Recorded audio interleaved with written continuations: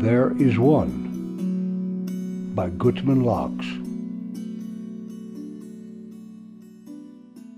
118. Consider, why do we light candles to remember the dead?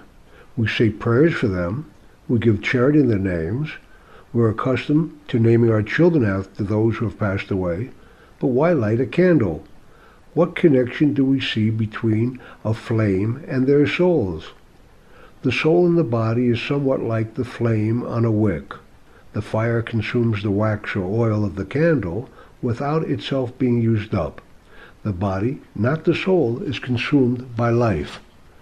Even if there are many flames, there will only be a single light in the room. Although there are many souls in the room, there's only one life present. The candle has form, while the flame, the light, has no form of its own. The body has form, while the soul is formless. The formless flame is directed and moved about by the wind. Wind in Hebrew is the same word as spirit, ruach, which directs and moves the soul about. The size of the flame is not determined by the size of the candle. The size of the soul is not determined by the size of the body. A small-bodied person does not necessarily have a small soul.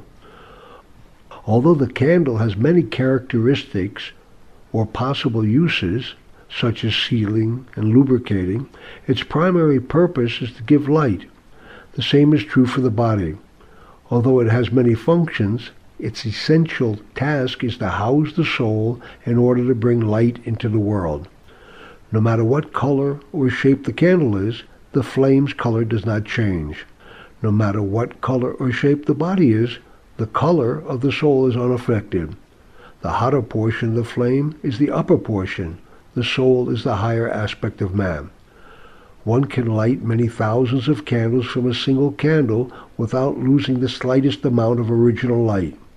In fact, surrounded by other lit candles, it stands in even more light.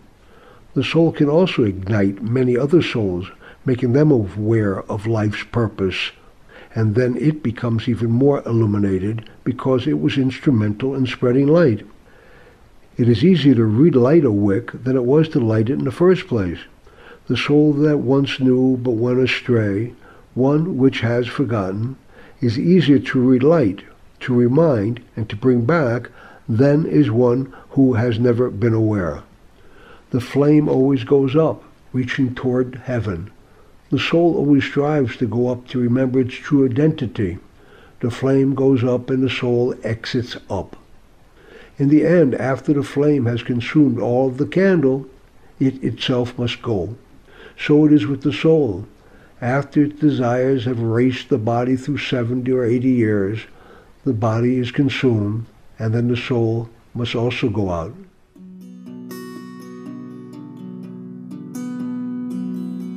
Thereisone.com